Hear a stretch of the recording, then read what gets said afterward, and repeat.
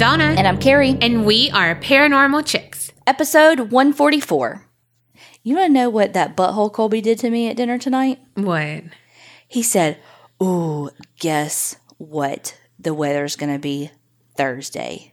So, which would be Christmas Eve. Well, next Thursday, because it's Christmas Eve. Sorry. Okay. He goes, "It's going to be really cold with a chance of snow." And I said, "Oh my God, please, please, please, please, please." Like literally crossed my fingers and went, "Please, please, please, please, please, please, please, please, please." And he said, "In Washington, D.C. "You motherfucker!" Oh my God. Well, pew pew on that, or poo poo, whatever you say. I want a white Christmas so bad. Go somewhere else. I mean, it was funny as fuck. Yeah. But I was still like, "You motherfucker." Well, update. I still haven't watched Selena.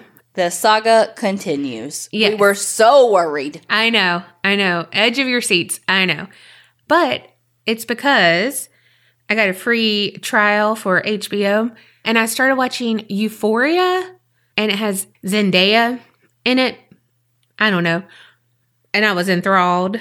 So I had to watch the whole season. It's only 10 episodes, but I don't know why, but I kept falling asleep during it. And it wasn't because it wasn't good. It was just like when I was watching it, I guess, and some of the music just like lulled me to sleep. But 10 out of 10 would recommend. Also, life hack, if you are single and it's COVID, so you haven't been able to mingle, and you have something to put together and you have to do it yourself, and the thing is big, like a console table, but you have small arms and a big belly, and so you can't just like easily pick it up and you don't want to scratch your floors, but it's like, I mean, it's longer than a normal thing and it's wider than you thought it was going to be, but whatever. I was like, how do I get this from the living room to my bedroom? How, Marley? How? And I used her toys on two of the legs because I was like, they're basically moving pads. Like, hello? And she was trying to bite them the whole time. I was like, no, bitch, I'm using them. But it was perfect. So life hack right there. You by yourself, you don't need anyone. You don't need a man's. You got it. If you got a dog, you got it. So, I mean, could you just use like a blanket? Yeah, but why you want to put a blanket on the ground? Well, I mean, if they don't have a dog. Okay, get mad about it. I'm protecting the ones who don't have dogs. We are inclusive here.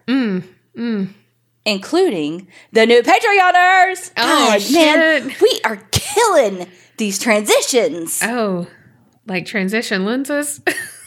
I mean, no shade. The sun. The glasses are shading you from the sun. All right, get on with it. Welcome to the Creepinati. Natalie B. from Florida. Catherine D. from Maryland. Lisa S. from Minnesota. Sammy N. from Ohio. Mandy B. from Illinois. Beth O. from Pennsylvania. Karen T. from California. And Rachel R. from Utah. Thank y'all so much for joining the Creepinati. If you want an episode shout out, if you want all the extra bonus content they're getting, if you want to get in a secret Facebook group that's not a cult, head on over to patreon.com/theapc podcast. I mean, it is called the Creepinati, though. I'm just saying. But it's not a cult. That's what a cult would say. It's not a cult. All right. Well, I'm going back to paranormal. But, you know, we always have to do a little background. And by a little, I mean a lot. Picture it. Spring City, Pennsylvania, 1908. We all know from past episodes and just history in general that society has always hated and feared people who were different. And if they didn't know, quote, what to do with them, they found a solution. And more often than not, that solution was a mental institution. You say that like that's a past experience. Mm-hmm. Yeah.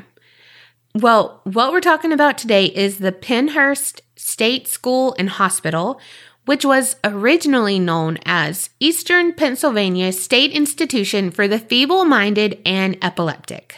I mean, I feel like they could have shortened the name a little bit. It's a fucking mouthful. Right? Could you imagine writing out a monthly check to that place? What part of the name was that on? Right. Well, and you know, this was very popular because it's just more polite for society if individuals who have developmental disabilities if they are set apart from the quote unquote common folk, and they say it's for the individual's gain because they get privacy and protection, so they're sent off to these institutions that end up being their own kind of city and community, which we know. Yeah, I'm sure they really do get fucking protection. Mm-hmm. Yeah. And I have no idea if this is PC or not. So you tell me, Carrie. But what kept coming up in my mind was separate but equal. And that phrase pisses me off so fucking much. And it makes me want to rip the person's throat out who says it, because it's never okay and it's never right. And differences do not make anyone less human or less valuable to society. And if anything, being a bigot does. No, I get what you're saying. You're saying, fuck them. They're trying to say that they are trying to do separate but equal, but really they're fucking assholes and that's not a thing, so fuck you. Yeah. Good try trying to church up your fucking bigotry and assholiness. Yes. Okay, so in November of 1908, Pennhurst opened and was designed to house around 500 patients. And let me guess, they got 6,000 in. Basically, immediately overcrowded. But do you know why? Because orphans, criminals, and immigrants also became residents there, because anyone who was a blemish to society was pushed in the closet, basically. Quote unquote. Blemish. Mm-hmm. Because an orphan, a criminal, and an immigrant are all the same. Right. Mm-hmm. What a fucking I don't even have the words. Oh, just wait, because this is going to make your blood boil, because it made mine. Just the verbiage. I mean, I'm already on boil. I mean, you're going to put me on fucking super boil? Oh, yeah. So in 1913, the Commission for the Care of the Feeble-Minded was appointed and basically said that people who had disabilities were, quote, unfit for citizenship and, quote, posed a menace to the peace. Okay. So basically what they said is, hey, these institutions are great because this way they can't reproduce with others and can't further be a blemish on society. So they were trying to sterilize populations of people. Well, moving on, like I mentioned before, it was its own city. Like many of these institutions were, it grew to be more than 30 buildings. All were connected via underground tunnels. There was also a power plant, a farm, a barbershop, firehouse, a morgue, and a graveyard. And all of this was on 1,400 acres. Shit. Yeah, and any needs that they couldn't meet themselves were supplied by a railway line that connected to the city. So there really wasn't any interaction between the quote-unquote city folk, the normal folk, and people in the institution. Did the employees live on the property too, like some of the places, or do you know? No, they didn't. It wasn't like the tuberculosis places.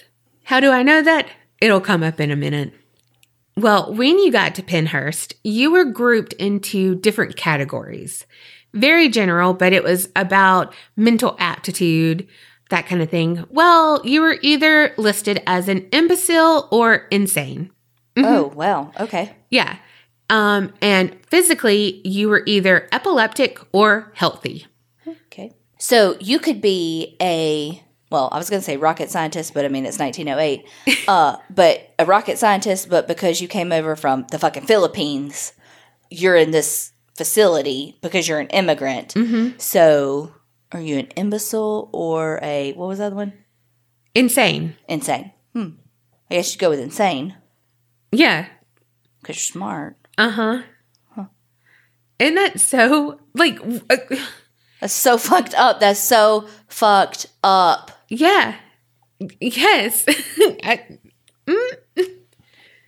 Well, by 1946, there were 7 physicians for over 2,000 patients, and there was a list of 1,000 people waiting for admission, but there was no room. But by the mid-60s, Pennhurst housed close to 2,800 people, so they seem to find that room. And just remember, most of these patients were children. Like, just keep that in mind. And again, we're in the mid-60s, and because it was a state school, they had to make do with what they were given. So only about 200 of the people there were in any kind of recreational program that would help improve their condition, be it education, art, like any therapy at all. Only 200 of 2,800, if they even needed it, like whatever. And even though some patients were high functioning and could definitely improve their condition if they had the right care. Right. But like their budget didn't come close to covering their operational cost. I mean, nor do they now, but go ahead. Only 9 medical doctors and 11 teachers who none of them had special education training. So to man 2,800 residents, it was doomed. And it continued to be set up to fail, and worst of all, to fail its residents. Yes, primarily the residents, but also the employees. Like, that's not fair to them either, because you are setting them up to fail because they can't do their best work either. Right. Even if they are good employees with good intentions, with good hearts, with good skills, you are working them to the bone. You're working them under the most stressful and sparse conditions, with probably the longest hours, with the highest caseload, with the highest stress load, with the highest all the things, and eventually they're going to crack. Everybody does. Yeah, later on I'll talk about someone who kind of addresses that, but at the same time, what some of the staff do, it's not forgivable. Fuck no. Oh, fuck no. But yes, they were set up to fail, and that's not okay. No. And I'm talking like basic poor institutional care of, oh, they didn't get their diaper changed on time. Oh, they haven't had a bath yet today.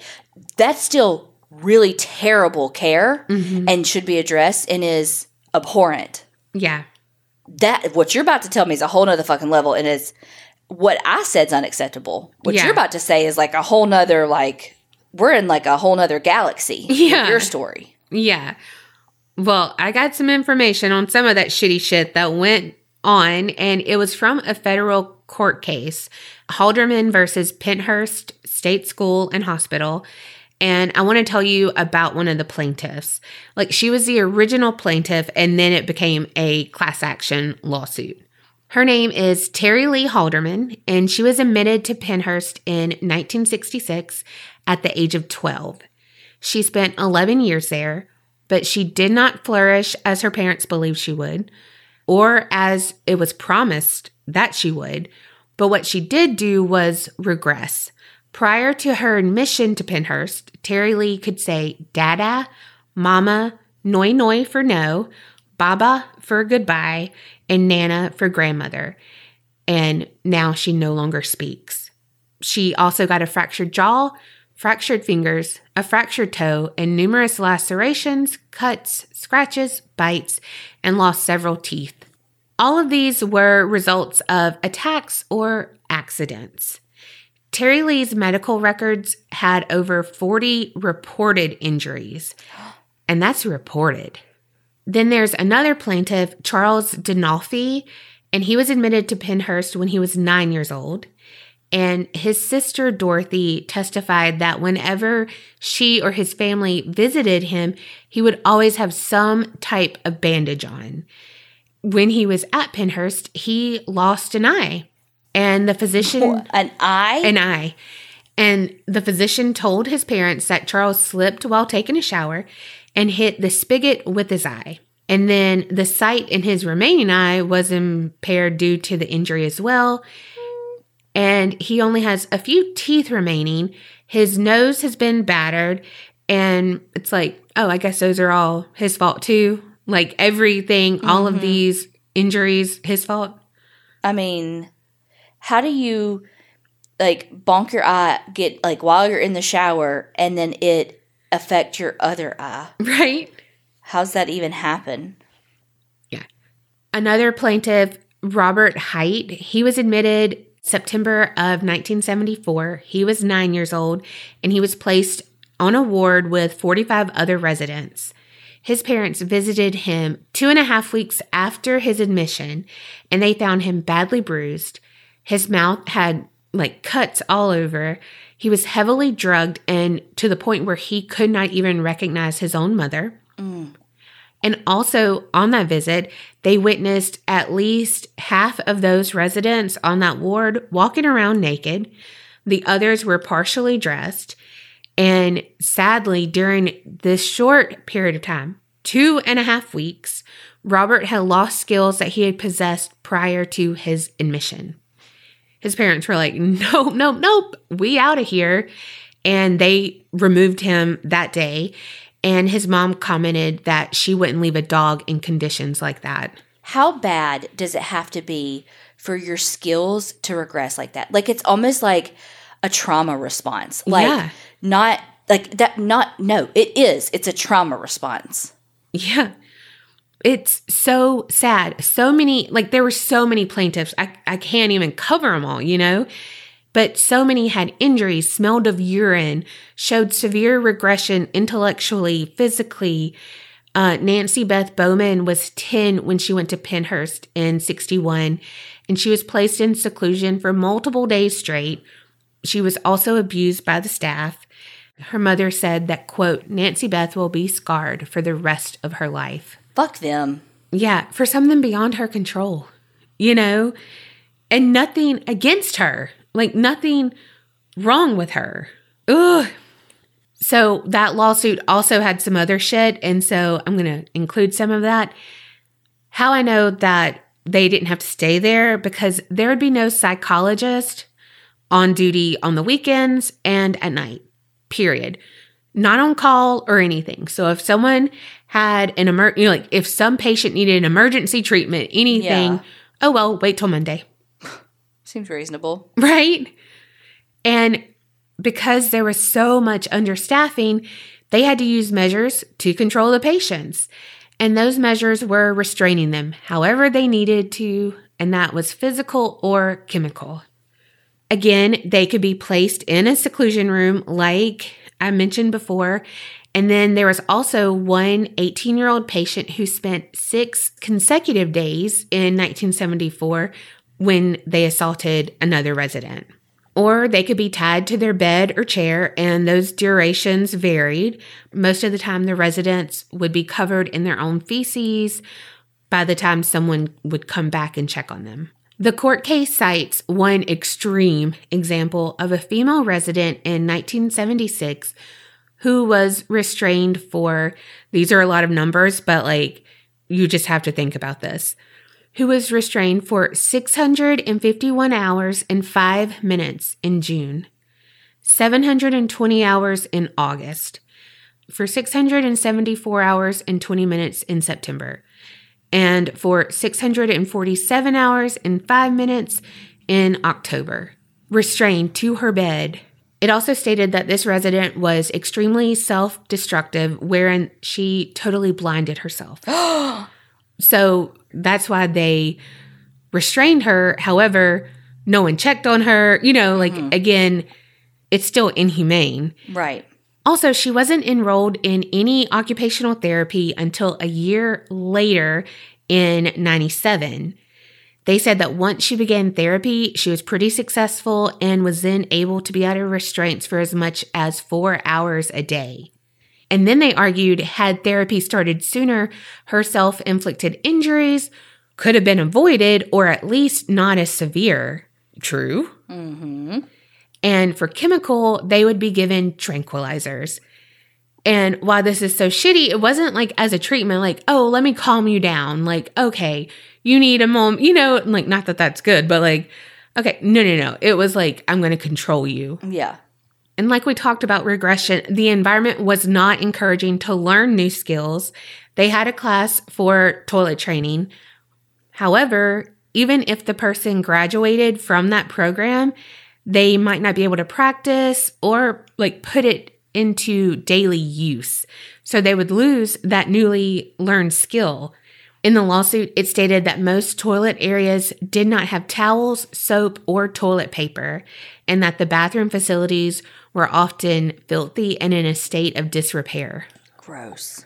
And I named a lot of these injuries before, like it's like 40 injuries on record, blah, blah, blah, blah, blah, to these people. But it's obviously they were left unsupervised for the most part.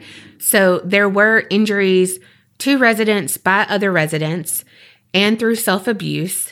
In January of 1977 alone, there were 833 minor and 25 major injuries reported.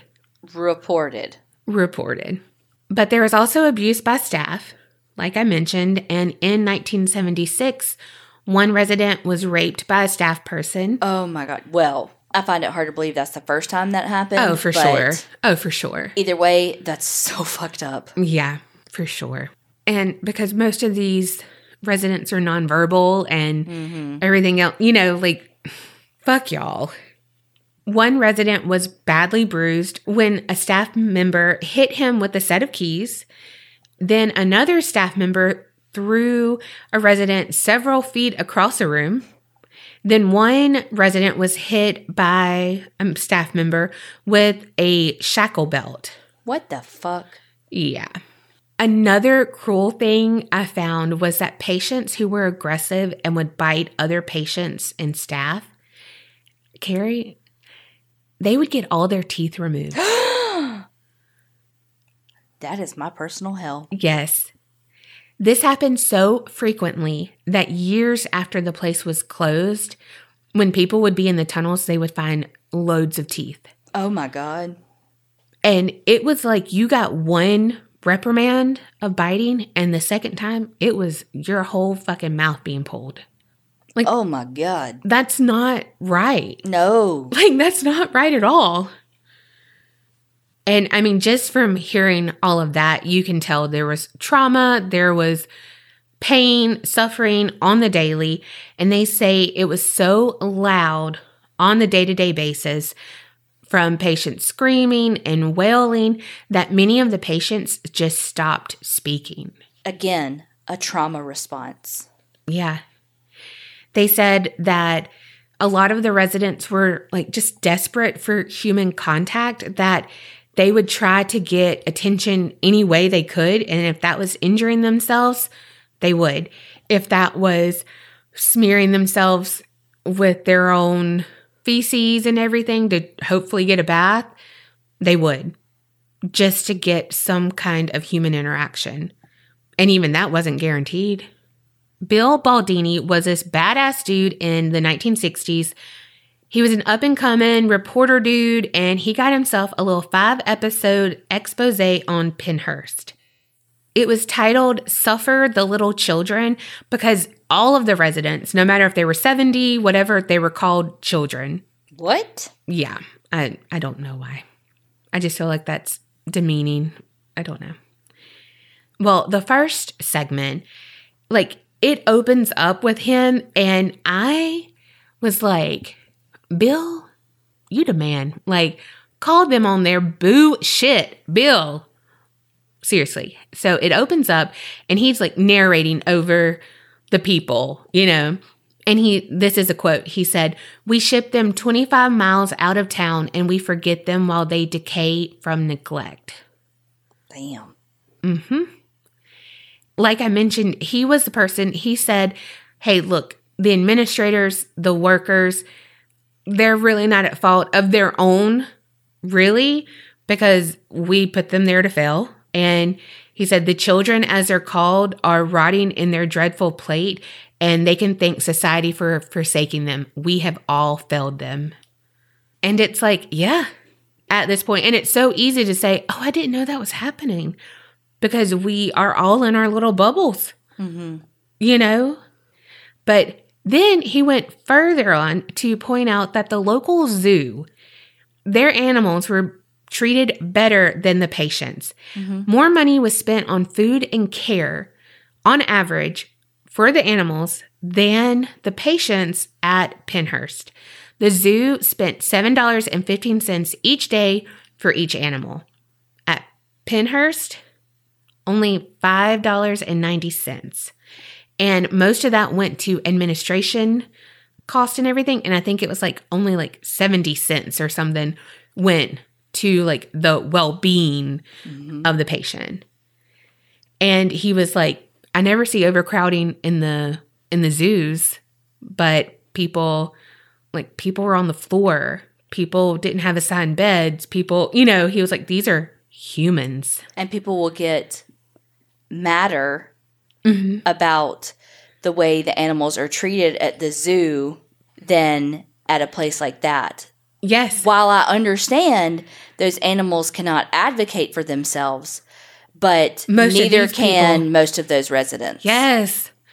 It's so true. Like if that headline, like if that was a headline, people would be like, oh man. But if it was the other way around, it would be, holy fuck. Like I'm guilty of that too. There was this one patient and Bill asked him, like, if you could have anything in the world, what would you want?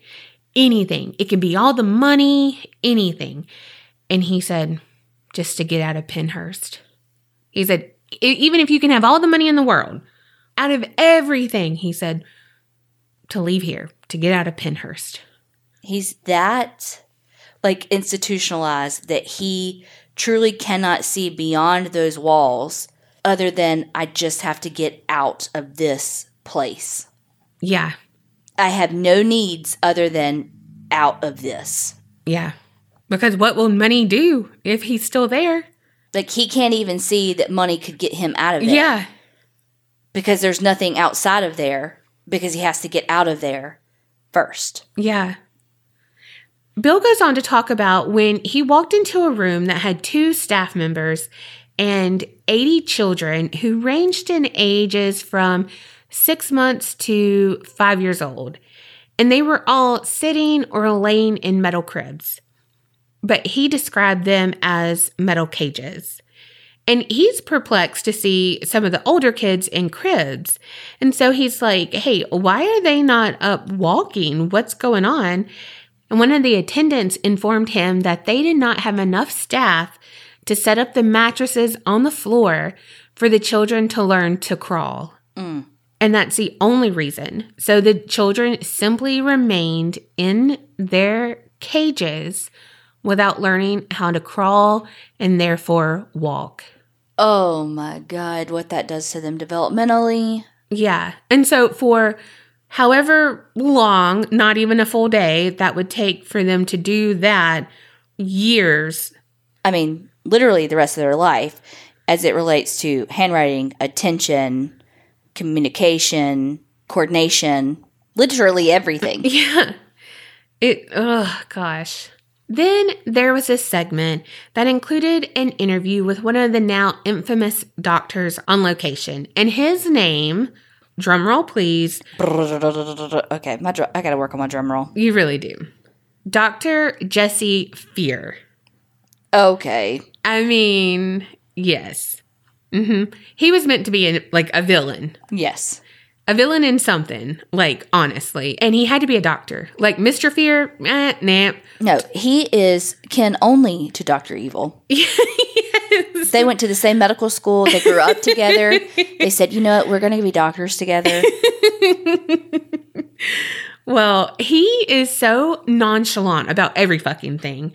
And Bill sits down with him and he asks him to explain some of the ways he's enacted punishment on some of the residents. He just blankly said that he had punished some residents who acted out by, quote unquote, downgrading them a little bit. So what he would do is he would put said resident in a lower functioning ward so it would, quote, offend their dignity. Oh my God. He is also quoted as saying, what we're trying to do is degrade him to a certain extent amongst his fellows here. They make fun of him then for a little while afterwards, but I don't think there's anything inhumane about it or anything, if that's a word. Like, you're a fucking doctor. Again, though, Dr. Fear, but you're a fucking doctor. What is this inhumane word you speak of? Right?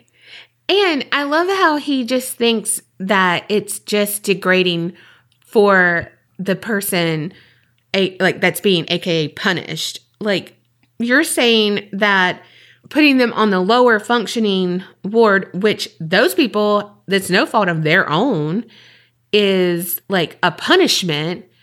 And now they know that. So if someone like Billy Bob comes down, they're like, they know that then. Mm-hmm. And like it's only inhumane for just that window of punishment. Okay. Right. Well, then Dr. Fear goes on to tell about another form of punishment.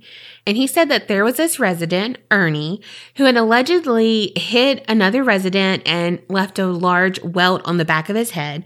So Dr. Fear, being all big and bad, was going to put the fear into Ernie. Had to do it. Mm-hmm. Mm-hmm. I see what you did there. Mm-hmm. But he threatened Ernie, and he was like, quote, "You touch one of my boys again, and I'm going to take care of you myself." So Ernie's like, "Don't fucking touch me, dickwad." Not a direct quote, but, I mean, come on. Well, Dr. Fear is like, "Well, before this day's out, you're going to see what I can fucking do." I mean, kind of a direct quote, but not. And what he did was he asked one of his staff members, "What is the most painful injection I can give Ernie that will not cause damage, but will cause pain?" Not just like pain, like, ow, that needle hurt, but like, no, internal pain of whatever, like whatever reaction to the body, like whatever. What will do that won't like, kill them or, I guess be able to be seen later. I have no idea. And he did that. I feel like that's something that the good doctor should have fucking known. Right? Maybe it's because he did actually go to medical school with Dr. Evil. Maybe. Well, he did do it to Ernie, and he could be seen on camera, and he fucking like has that shit-eating grin, and he's like, he really hit the ceiling over that one. Wow. Like, you don't say. And he's a bully. Cool. And I'm like, fighting violence with violence. Been cool since never, but awesome. Wow. So here's something to go back to that whole they were doomed because the system failed them. Bill was talking to the business manager, Elmer McSurdy, and he recalled some of the difficulties with funding.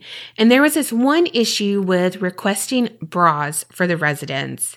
And of course, it's bras. Of course. I just have to point that out.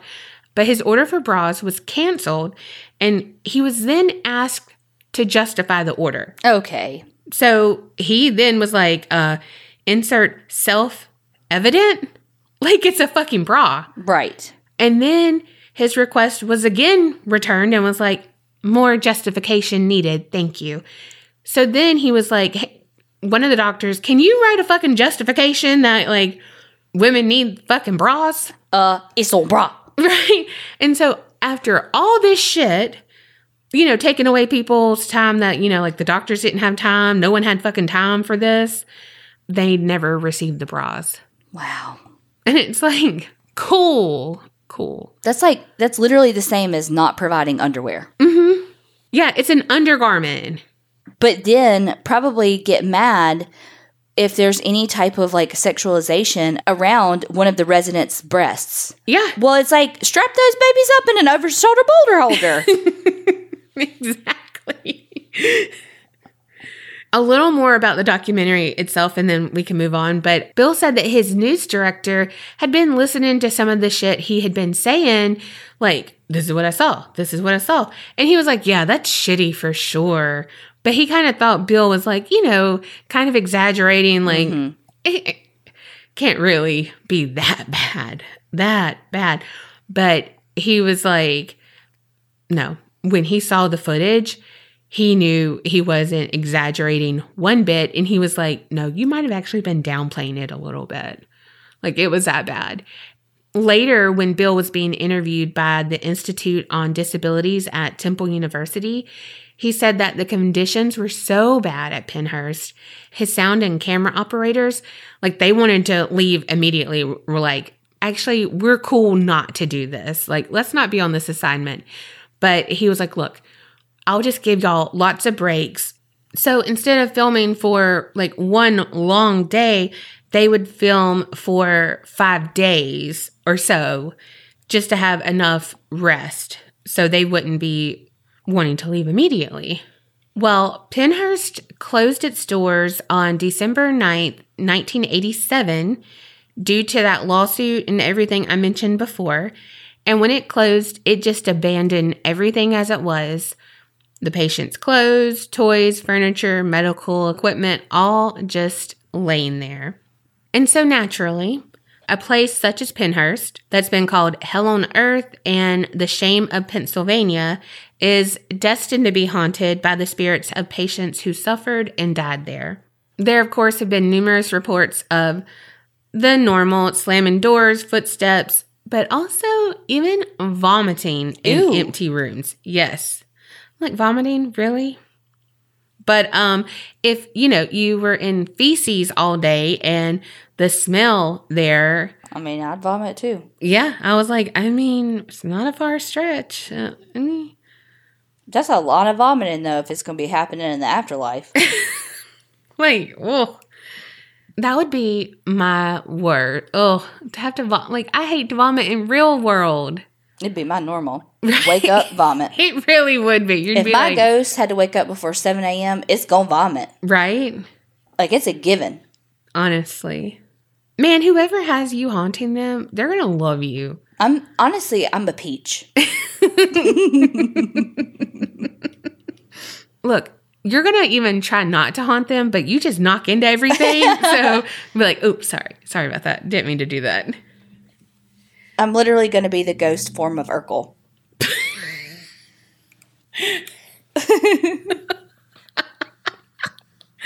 Did not see that coming. Well, okay. All right. Because there's so many fucking buildings on this campus, it's hard to go through all of them, but the Mayflower is the main one. It has a lot of action. Shadow people have been seen here multiple times, EVPs, the whole gamut. There's this lady, Tamara Lawrence, who worked in the Mayflower building in 2011 when it became a haunted attraction, which I'll talk more about in a minute. But she wrote a book about her time there and just some stories she had picked up, some experiences and whatever. But she chronicles about 4 main ghosts in the Mayflower building. And one of them is Howie, and he's thought to play with a Fisher-Price airplane, which is still there. And he does not like people touching the airplane. He has violently shoved a person, Lynn, who was handling the plane, to just move it to make it where people didn't kick it or whatever. He shoved her. There was another time that there was a gust of cold air around her as she was touching it, and she said it was like an invisible bucket of ice had been dumped on her. And then the second one is a shadow man, and he's usually seen in the common room, and he just kind of lurks around in the common room. And this might be the entity that the psychic medium Tyler Evans of Ghost Hunts USA calls the Shoelace Man. But this could honestly be a completely different spirit. But the Shoelace Man is an entity that Tyler believes helps other spirits cross over. The first time Tyler encountered Shoelace Man, he said that the spirit wore shoes, but it didn't have any laces. And they didn't really go into this, but I'm pretty sure it's because that would be suicide prevention on the state school's part. I mean, yeah, it makes total sense. But every time that he encounters him, he offers up his shoelaces as, again, an offering. Can I say the same word twice? But also, let me insert here that Ghost Hunts USA is familiar with this place because they handled the Halloween tours of the Mayflower building yearly. So as a sign of respect, Tyler tells the entity that they're in the building and they want to go up to the 3rd floor and they would like his permission and protection. And so he said that he doesn't feel that this spirit or this shadow person is dangerous at all. He really feels like he is a caretaker there. He feels like he was a patient who had been there for so long that he was able to, roam freely and wasn't chained to his bed and wasn't there, and was able to help care for the other residents. And then another spirit is a little girl, and she's seen on the second floor mostly, and she loves to dart in and out of corners. And so she kind of makes you play, like tricks on your mind kind of thing. Like, did I just see something? Nah, I didn't. Wait, did I just see it again? That kind of thing. And she's a little girl, so it's kind of lower to the ground and harder to see, but people have encountered her. And then there's a nurse, and so it's a nurse dressed in period, like nurse uniform, has her hair done, and she has been known to attack people wherein they feel like they've been stabbed with a needle, like injected with a needle. And some of them will have like a pinprick or like a pin mark like days later. One of the former tour guides and photographer of Pennhurst, again, with the whole Halloween tours, Melissa June Daniels, she said that there was a male guest and he was like, one of those bigger, taller, like 6'3", like burly men. And he was on the third floor. And he was so disturbed by his experience that he was like, can someone walk me out like right now? Wow. Because he claimed that he felt pressure on his neck. And like when he was like, what the fuck? He saw a ghost like lunging at him, like with the hands looking like they were trying to strangle him. And like he had felt the pressure there. So he was like, nope, that's all I need to know. He noped the fuck up out of there. Right. Then I found on the Raven and the Black Cat WordPress website, they had went there to the Mayflower building, and when they were in the back stairwell, the ripped window screen had shook when they asked the spirits to play with them. So they were like, it could be a fluke because, it's like ripped and it's a window screen. So it could have been a gust of wind, whatever. Well, they asked for a repeat and happened again. And it happened again 2 more times after they asked each time. And then they had another experience on the 3rd floor with a ball. And again, they asked, like, does anyone want to play? And they said sometimes it felt as though like as the ball like rolled right out of their grip. But then sometimes they could feel the ball like pushing into their hand, like someone was literally playing with them. And then another time on the 3rd floor, there was a closet door and it seemed to be locked shut. And John had everyone take a turn trying to open the door. And one by one, they knocked on the door and was like, hey, will you let me in? Tried to open it. Nothing. Well, then when this person pulled on the handle, they felt the door start to open. And so, you can kind of feel that release. And then suddenly it was just violently pulled back shut. And so throughout the day, some other members had a similar experience. And then there was like some banging noise going on from within that closet later too. I would have been like, nope, don't need to open that. Mm-hmm. And then also there's 2 other big ghosts in the Mayflower building. One is they believe Dr. Fear is there, instilling fear from beyond the grave. Had to do it again. They've heard several reports that like people have encountered the doctor. And one person said that they had like a really strange EVP. So a lot of the patients, so they had that graveyard and like, everything, but a lot of the patients' bodies were never accounted for. And so they were like, they had to be buried somewhere else other than that graveyard, like because of something, maybe his punishment's going a little too wrong, whatever. Well, when they encountered the ghost of Dr. Fear and they asked, like, what did you do with the bodies? Did you do anything with the bodies?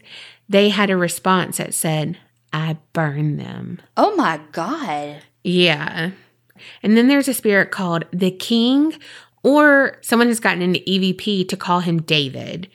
He's located in the basement of the Mayflower, and he's known to be rude and sarcastic. One of the Ghost Hunt USA staff members, like, he will call her a bitch, call her, like, all these names to try to get her out of there. Like, he does not like her for some reason, but he does tend to like a lot of females. Tyler Evans, again, the psychic medium for Ghost Hunts USA, when they were doing their hunt for Destination America, he was walking past the basement and he was like, hold on. And he said there was a man who was just grinning at him. And so they started there. And when they asked why he was there, he wouldn't answer. But Tyler said there were little soft voices who he thought to be children. And he said that the man was just like grinning at him and not smiling. But the children were like kind of whispering, and they told Tyler that he had sexually abused them.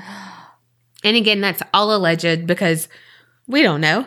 Yeah. But this spirit is said to be like 6'2", really thin. And again, he seems to really respond to ladies. And the younger, the better, it seems, which makes sense given the whole pedo thing.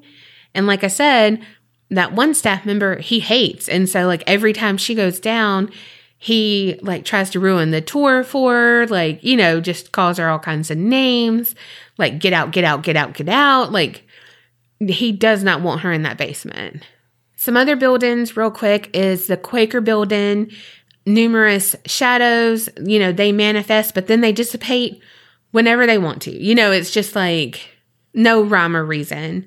One has been a young female child, and she has long black hair and kind of like hunched over and like long dangling arms.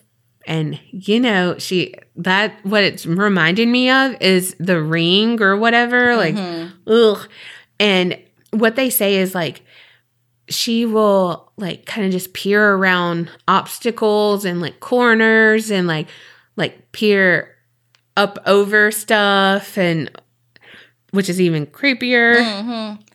There's a rocking chair that has moved without anyone being near it. Again, doors slamming on their own. There was an investigator that was shoved from behind hard enough that it left a red mark on the small of the investigator's back. Another investigator was scratched on the arm and wasn't anywhere close to like walls or anything, so it wasn't a Carrie accident.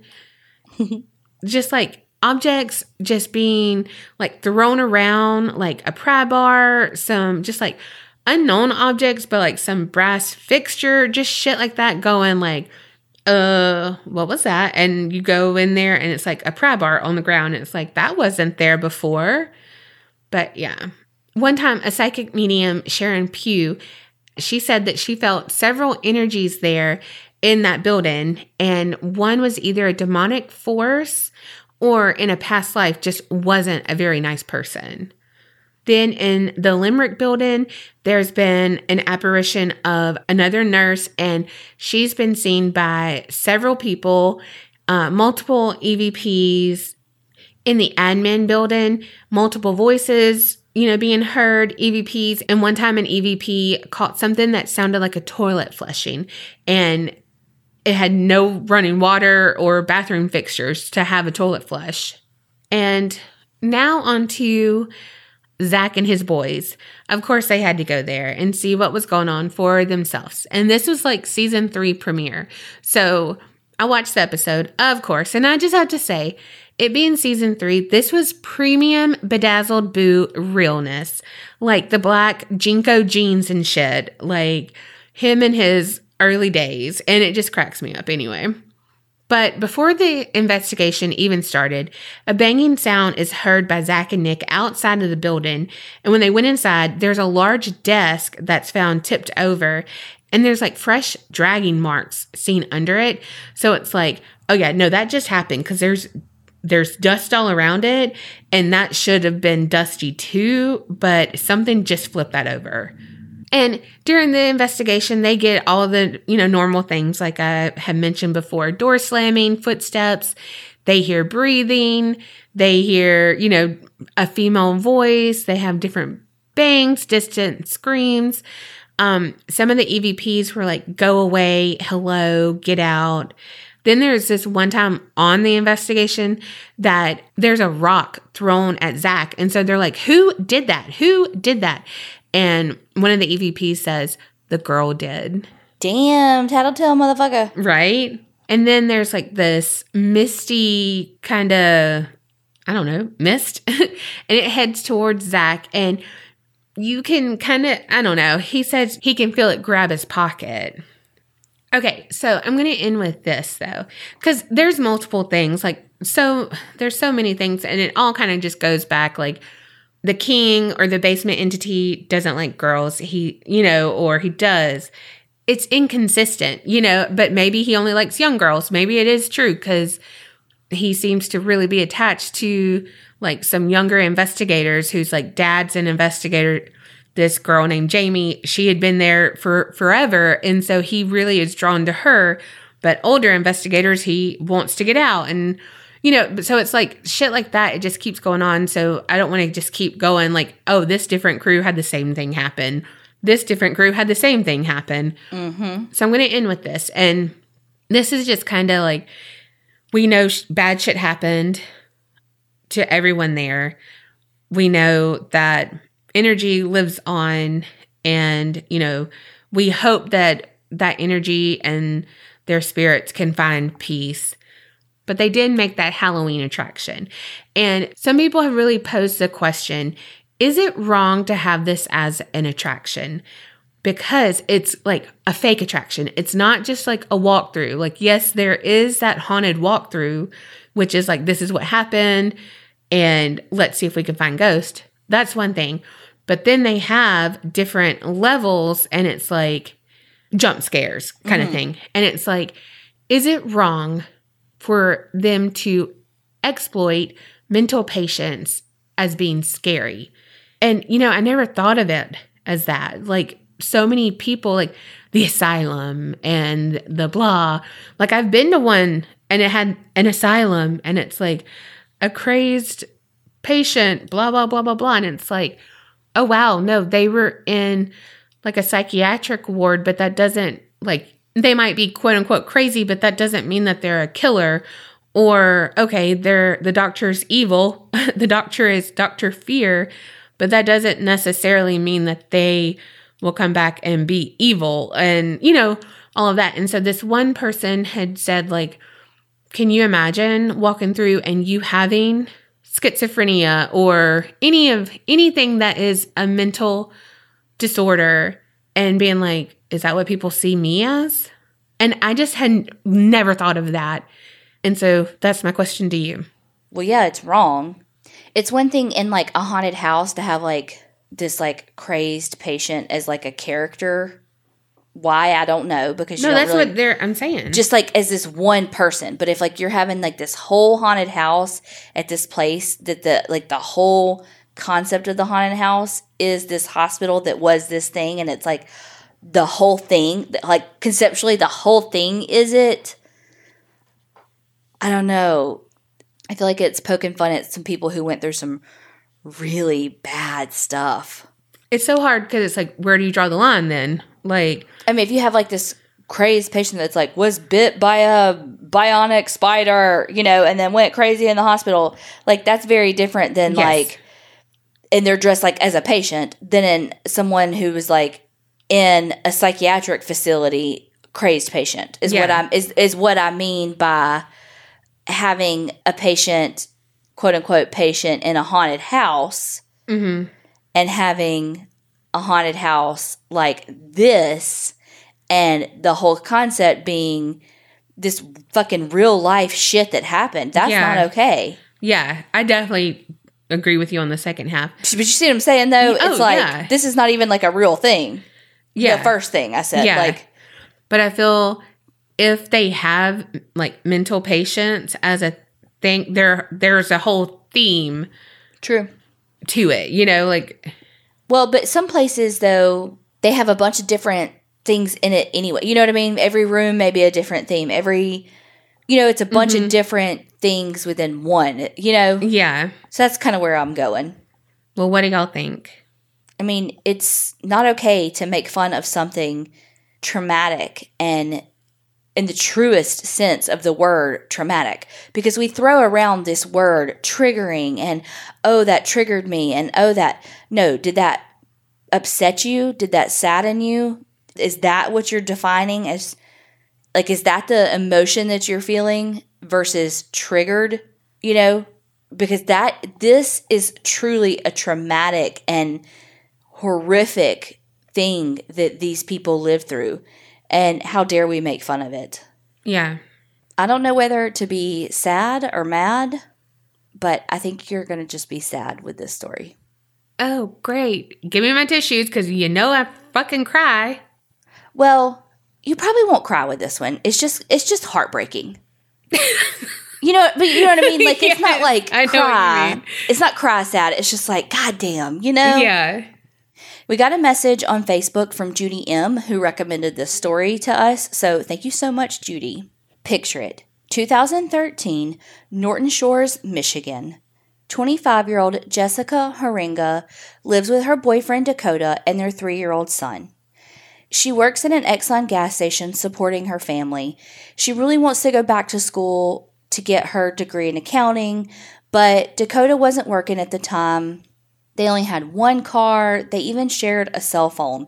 So it just wasn't the time for her to go back to school. She had to just do what she had to do and keep working at the gas station.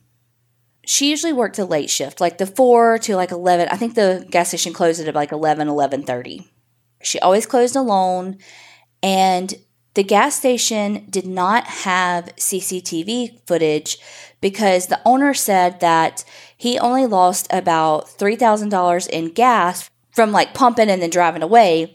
So he says he's not going to spend $5,000 on installing a security system when he's only losing $3,000. But I'm like, okay, so if you're losing $3,000 every single year, why not spend $5,000 now? Oh, you know, and the safety of your employees. But cool. That doesn't matter. You know, and your customers too. So cool. Yeah, for sure. And okay, just go a cheaper route for right now. Like, fuck.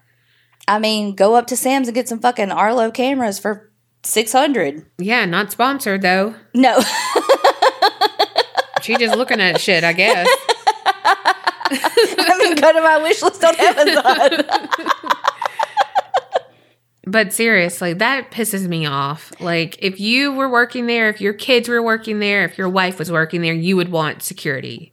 And the owner, like, specifically said that he hired pretty girls to work because he said that it made the customers want to keep coming back. Because the store was not far from a factory, and so he wanted the customers to keep coming there. Yeah, it makes sense. So have fucking CCTV. Yep. Like, I literally wrote down, cool, bruh, your employees mean nothing. Who are you, me? I was going to say, call me Donna. Jessica was special to her customers, though. Like I said, the gas station was by a factory, so they did get regulars. You know, people would come in before work, after work, that kind of thing. So there were people who would come specifically on days that they knew that Jessica would be working because they liked her so much. Did they have that good gas station pizza? Because I got this good gas station pizza close to my house, and this one girl does it the best. I only go when I know it's her. See, she's your Jessica. Mm-hmm. And just like your story last week, the guy who had his yogurt girl. One day on April 25th, 2013, one of the regulars was talking to Jessica, and she was like, girl, you really need to be careful working this late. Like, this is so dangerous. I mean, there's no fucking cameras. It's late. You're the only one here. You're closing. Like, you really need to get your boyfriend to come just, like, hang out with you some, you know, whatever. Meanwhile, she's like, first of all, well, I don't know if she actually had this conversation, but I imagine that Jessica was like, girl, we got a 3-year-old at home. Like, no. But anyway. But while they're talking, there's this other regular in there, and he chimes in, and he's like, oh, there's other customers that are, like, watching out for her, too. Which seems not that ominous, right? Like, it seems like there's other the customers look out for her. Okay, see, it seems ominous to you, right? But does it seem ominous to you because I'm telling you that story? No, that seems weird just because it's a gas station and not like, no, that it seems weird because it's a gas station to me. Okay, see, it didn't seem weird to me. Like, it seemed like, no, man, we got her back. Like, we're watching out for her too. We take care of our own kind of thing. Yeah. But it bothered Jessica. Like, to her friend, Jessica literally shuddered. Like, physically, she saw her shudder. And her friend thought it was bizarre enough that she stuck around. Like, she was like, okay, that was a weird interaction. And so she checked out, went to her car, and was like, no, man, that was really weird. And so she sat in her car and waited for the guy to check out and actually leave the gas station to make sure that he actually left. Like, the interaction was so bizarre that she was like, I need to make sure he actually leaves. Yeah. Well, and also I want to know, like, where he was in relation to, like, where they were. Like, obviously I get that Jessica was behind the counter and her friend was up there, but, like, how close was he to them? You know what I mean? Because it's like, if you are a stalker, you got that bionic ear, so you could hear, like, wherever. You could have your head in the fucking cold, like... in, like, the beer freezer? And be like, oh, no, we got her. Yeah. You know what I mean? Like, what the fuck? You weren't even... Yeah. Where'd you come from? Sneaky, sneaky? Right. Or you could be right up there and it's like, oh, you're in the conversation because you're, like, literally standing right behind her 6 feet apart. But you know what I mean? Yeah.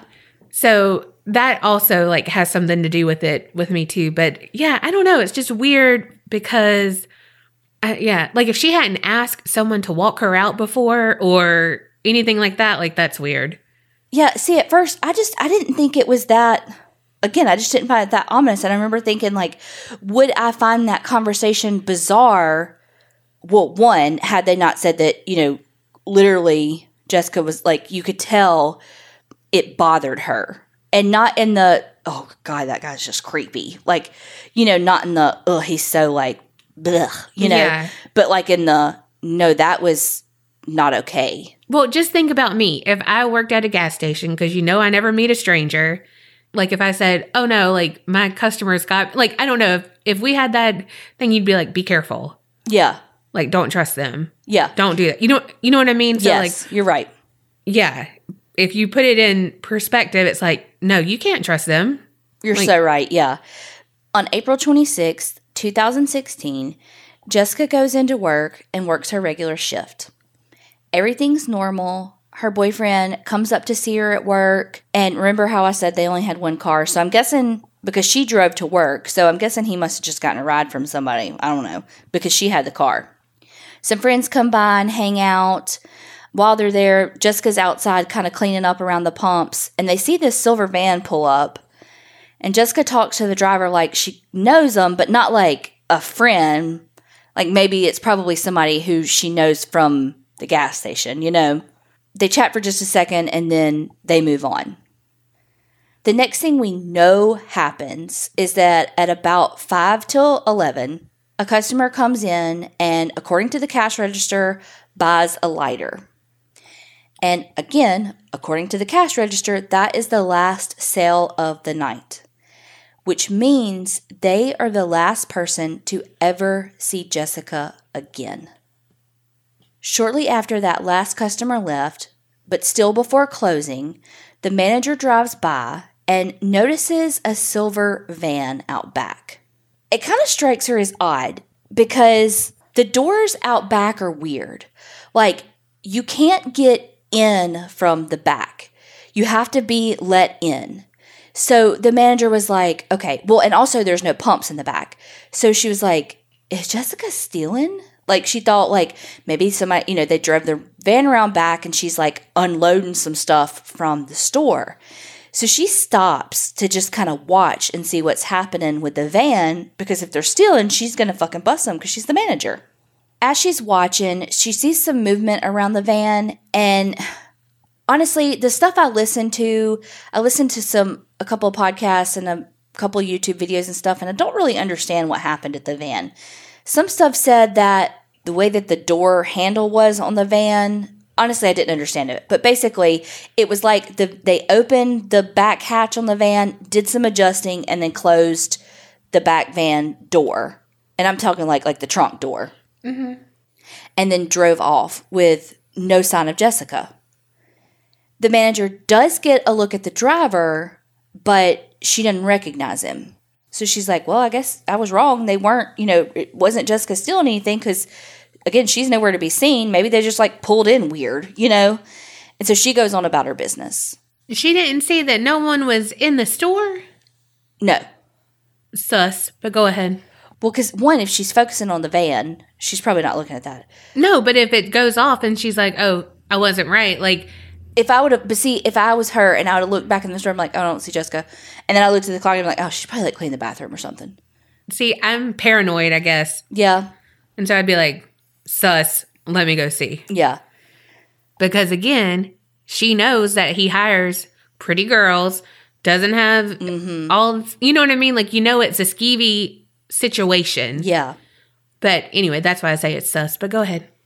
And of course, none of these times are like exact. But around 11:10, another customer who's a regular pulls up and he goes to try to start pumping some gas. So does his money at the pump, goes to start to do it, and the pump never kicks on. So whoever's inside didn't press their little button doohickey thing. So he's like, all right, well, Jessica must be doing something. I don't know. Clearly my example this whole time is cleaning the bathroom. Apparently she's got a lot of bathrooms to clean. Keep in mind, too, Jessica is good friends with her customers. Like I said, people wait for her shifts. So they're like, oh, well, let me go in. Let me go see what's going on. Let's just check this out. So he goes in and he's looking around, but there's no Jessica. And he's like, well, her car's here. Her purse is here. Because he can see it behind the counter. And he calls out for her and nothing. Jessica, are you cleaning the bathroom? It says a lot about me that that's where I think she is. It's because you know where every bathroom is. You could have a blog.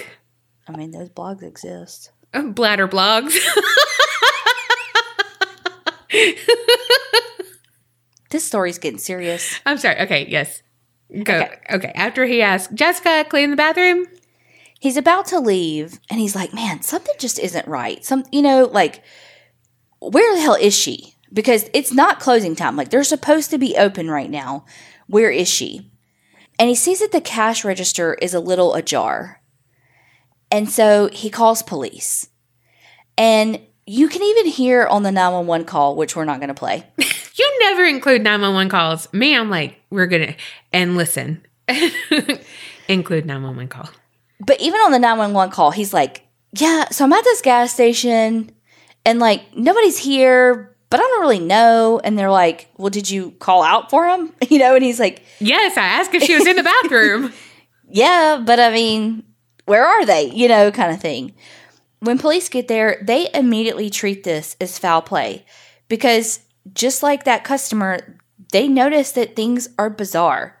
They too find Jessica's purse and car and the register ajar and, again, no Jessica. The other thing that they find is out back about a 2-inch drop of blood and a battery cover to a laser sight of a handgun. So the police bring out the canine unit and they find nothing. And of course, like I said, the owner is a cheap-ass motherfucker, so they have no CCTV footage. Police believe that Jessica was the focus of this kidnapping because there was money left in the register and her wallet. And her car. True. Well, and like I said, you couldn't get into the gas station from the back door without being let in. So was it someone she knew? Was she out back, smoking a cigarette, and someone came up on her? Did someone say they needed help, and she opened the door, and they kidnapped her? Did they hit her over the head with the gun, and that's what knocked the battery cover off, and that's what caused the blood on the ground? They didn't know. Couldn't they have come in from the front and then, been like, hey, Jessica, blah, blah, blah, blah, blah? I mean, they could have, yes. And then, when they got back there, she was like, oh, shit, no. And then I was like, bam. Well, I mean, yes, of course. Okay, just Throwing my hat into the ring here. Police were able to take samples of the blood, but of course, that's going to take some time. They were able to pull footage from CCTV from the surrounding area. Like thankfully. Right, some stores and stuff. And they were able to spot, you guessed it, a silver van. More specifically, a silver Town & Country Chrysler van. But from there, it went nowhere because they lost it from the footage. Police then contacted the manager and the owner of the gas station to see, is there anything they need to know about the customers? Have there been problems, et cetera, et cetera?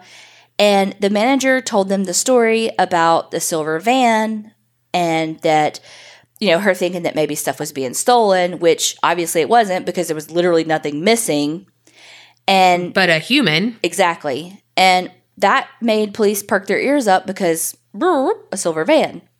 She goes on to say that she got a good look at everything and it was a silver Town & Country Chrysler van, and that it was a guy with like some curly or like crazy hair with like a red or an orange sweatshirt on, but that she was willing to go with a sketch artist to have him make up a sketch. So she got a pretty good look at whoever was driving the van. Police released a sketch, but not much came out of it. Very sus. Like, not surprised. Let's just be honest. Well, of course, when anyone's missing, you have to start with the people that are closest to them. So they're going to look inward at the people around Jessica first. And that includes Dakota, her boyfriend. Well, his alibi for when she went missing is that he says he was at home with their son while she was at work. They only have one car.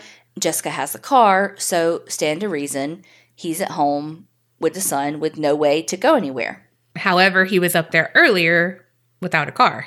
Right. Well, even if he was, none of them have a van, a silver van, much less a Town & Country van. Well, Jessica was a devout journaler. And her mom told Dakota to make sure that he gave the journals to police because they may be a good lead for police. You never know what someone's going through, no matter how well you think you know them. So after Jessica had been missing for some time and there were just no fucking leads, I mean, everywhere they turned, they were hitting these roadblocks. And Jessica's mom was talking to one of the detectives.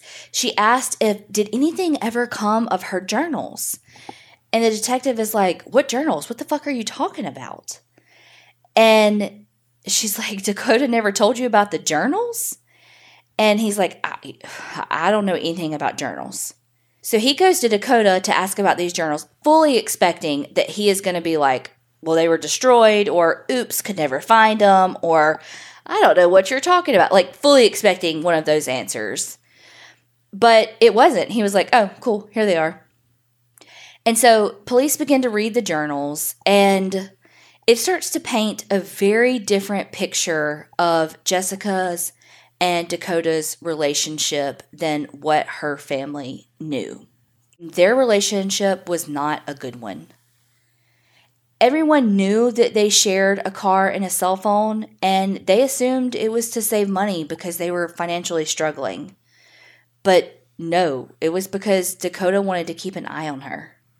He was financially abusing her, is what that is. Like, let's call a spade a spade. That's fucking financial abuse. And if someone is forcing you to share a phone and a car so that they can keep tabs on you like that, that is the stepping stone to some serious abuse. Did they share a Facebook account? I don't know. Did they have the Dakota in Jessica? It's a telltale sign. Not of abuse. Of something going on. Of distrust somewhere. But not abuse. No. I'm just saying of distrust. Okay. Well, the abuse didn't end there. According to Jessica's journals, there were times that Dakota was physically abusive. And Jessica wanted out, but she couldn't see a way out. So the journals put Dakota back on police's radar. But the evidence just doesn't support it. There's nothing other than a rocky relationship that points to Dakota having anything to do with Jessica's disappearance.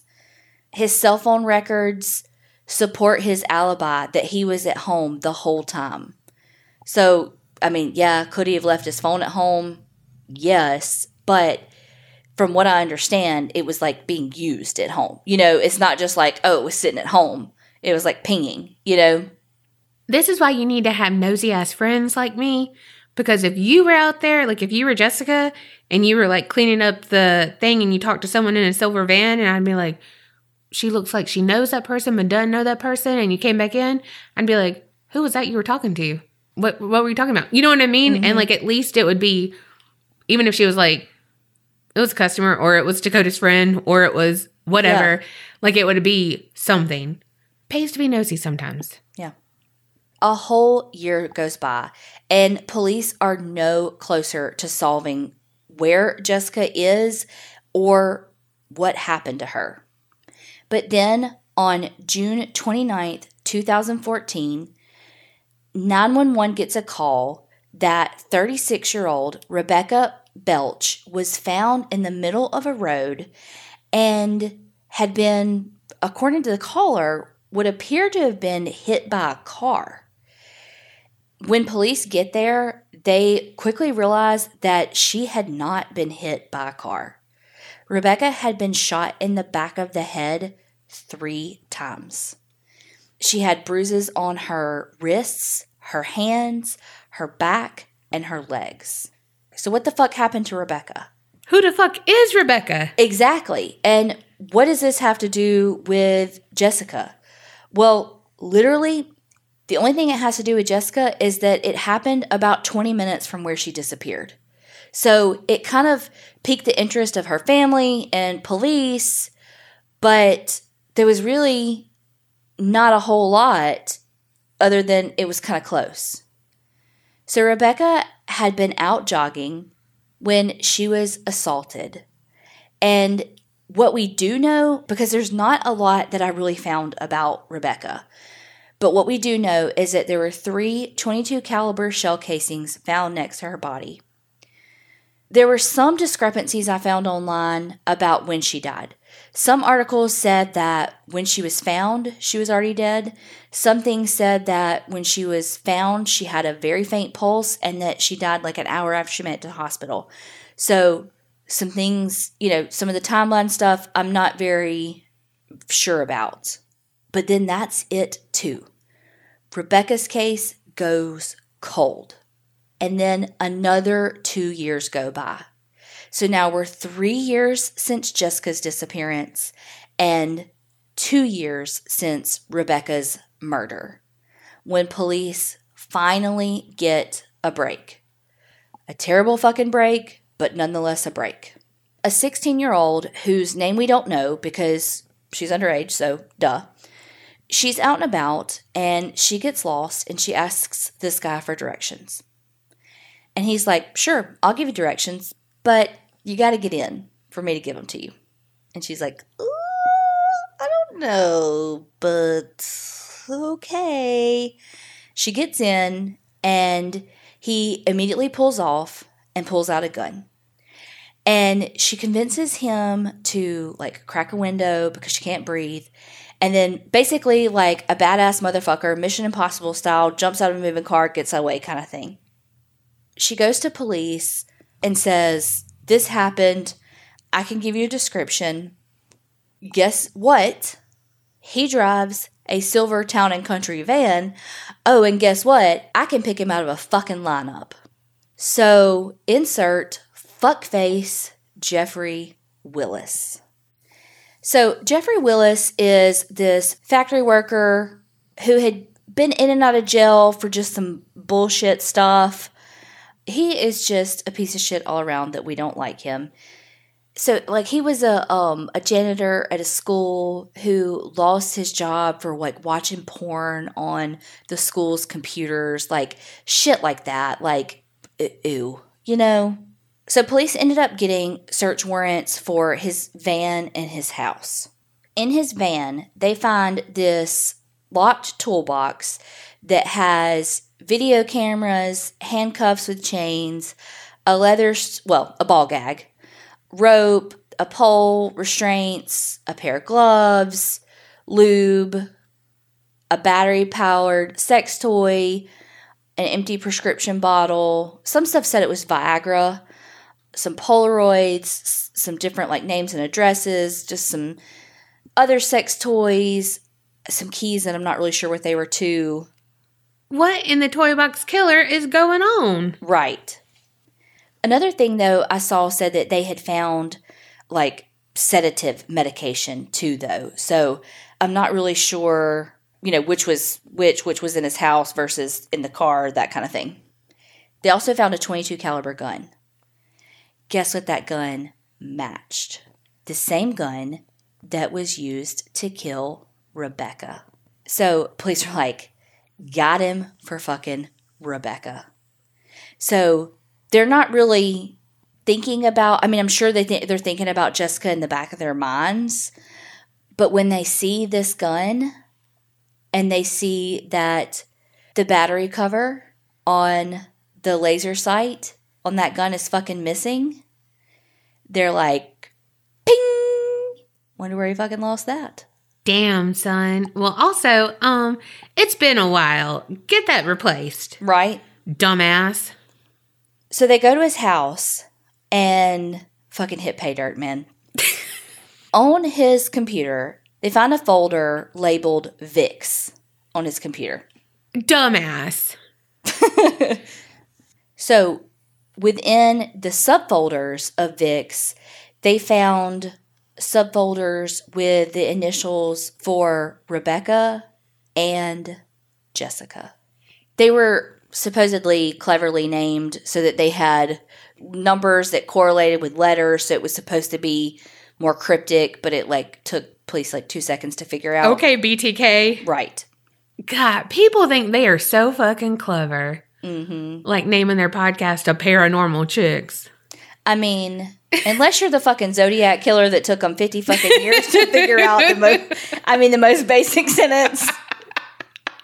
Right. Not that I could figure it out, but it was oh, for sure. Like you would think it was this most groundbreaking, this is who I am. And it's it's cool if I die.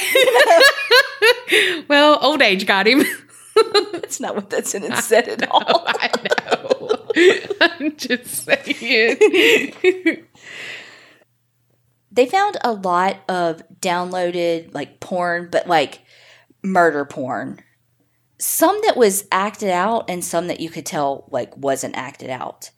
And some of the files he had were codes to get into websites of not acted out murder porn, Like the dark web. Yeah, the kind of shit that I don't even want to know how to get to because I would probably trip and sneeze or something like that and accidentally hit the wrong button and fucking world would end. Yes.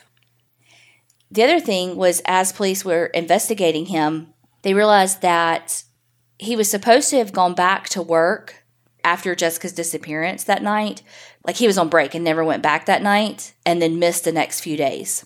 Dumbass. Mm-hmm. Did he match the manager's description? Yeah. All right, I take it back. There was another person in between this that was a serial killer that they thought had been the person who had kidnapped and murdered Jessica that kind of looked like the sketch, but it just didn't work out, that ended up dying basically by police-assisted suicide, that they just never could nail it down, and it just never felt right. And some other podcasts really go into that kind of detail more, because there's a lot, and I'll go over that a little bit more. Anyway, but he really did look more like it. Jeffrey Willis ends up getting charged with child pornography, the attempted kidnapping of the 16-year-old, and the murder of Rebecca Bletch. But since they still don't have Jessica's body, it's do they charge him with this? Well, enter Kevin Blum. So Kevin is Jeffrey Willis's cousin, and he is a former Michigan Department of Corrections prison guard. He goes to police and he says, Okay. So one day, Jeffrey calls me and he says, hey, I've got this girl at my grandfather's house and we're going to party. Do you want to come over? And he was like, sure. He says, I get over there and she's laying face down on the bed and she's like tied up and she's got a wound on her head. It's kind of bleeding and she kind of looked dead already. So I was like, man, no, I don't want to be a part of this. So like I helped him just like get rid of the body. And then he was like, no, man, I'm just kidding, to police. The fuck? Yeah. So police were like, the fuck? And so at first they end up charging him just with lying to police. And he gets like time served, some bullshit. Then they end up charging him with accessory after the fact. He still gets time served because he was continued to be in jail after that. And then 5 years probation, and then he has to wear a GPS monitor for a year. He was sentenced on January 2018. So which means he should be done with the GPS monitor, by 2019-ish. So he's still on probation. I don't know. Did they think he was just going to go to some random body place? I don't know. There was some witnesses that said that they thought that maybe Jessica was buried at this cabin and that they had taken cadaver dogs out there because they had seen Jeffrey there with some shovels, but the dogs never recovered anything.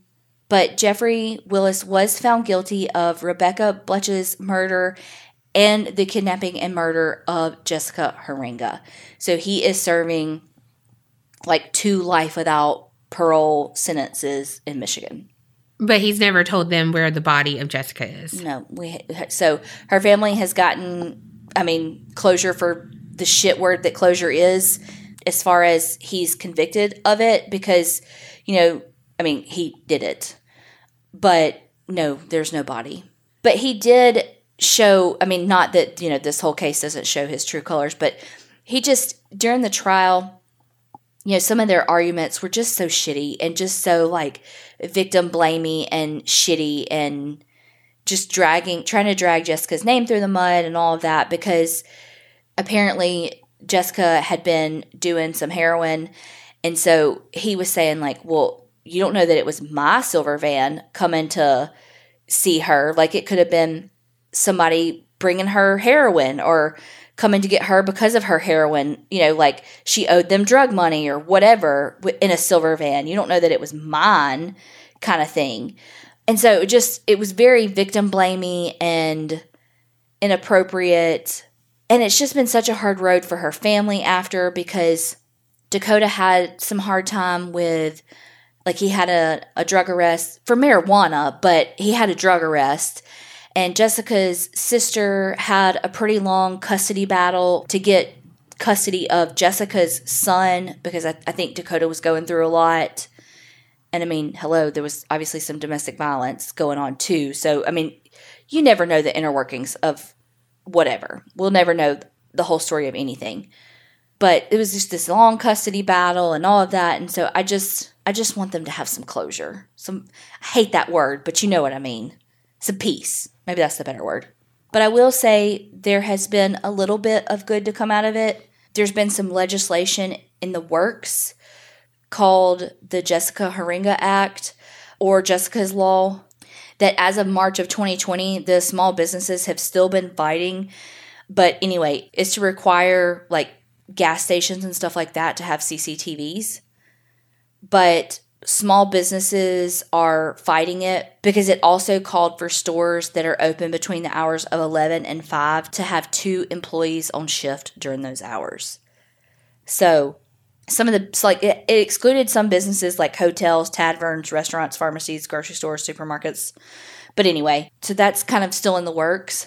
But the one that I really liked was Rebecca's Law that Michigan passed in 2018, because Jeffrey fucking Willis is such a piece of shit that when it became time for the victim impact statements, he asked to go back to his cells because he didn't want to listen. And so they passed a law that they have to stay and listen now. Hell yes. Yes. So I just was like, fuck yes. He's a bitch. Right. Like, fuck him.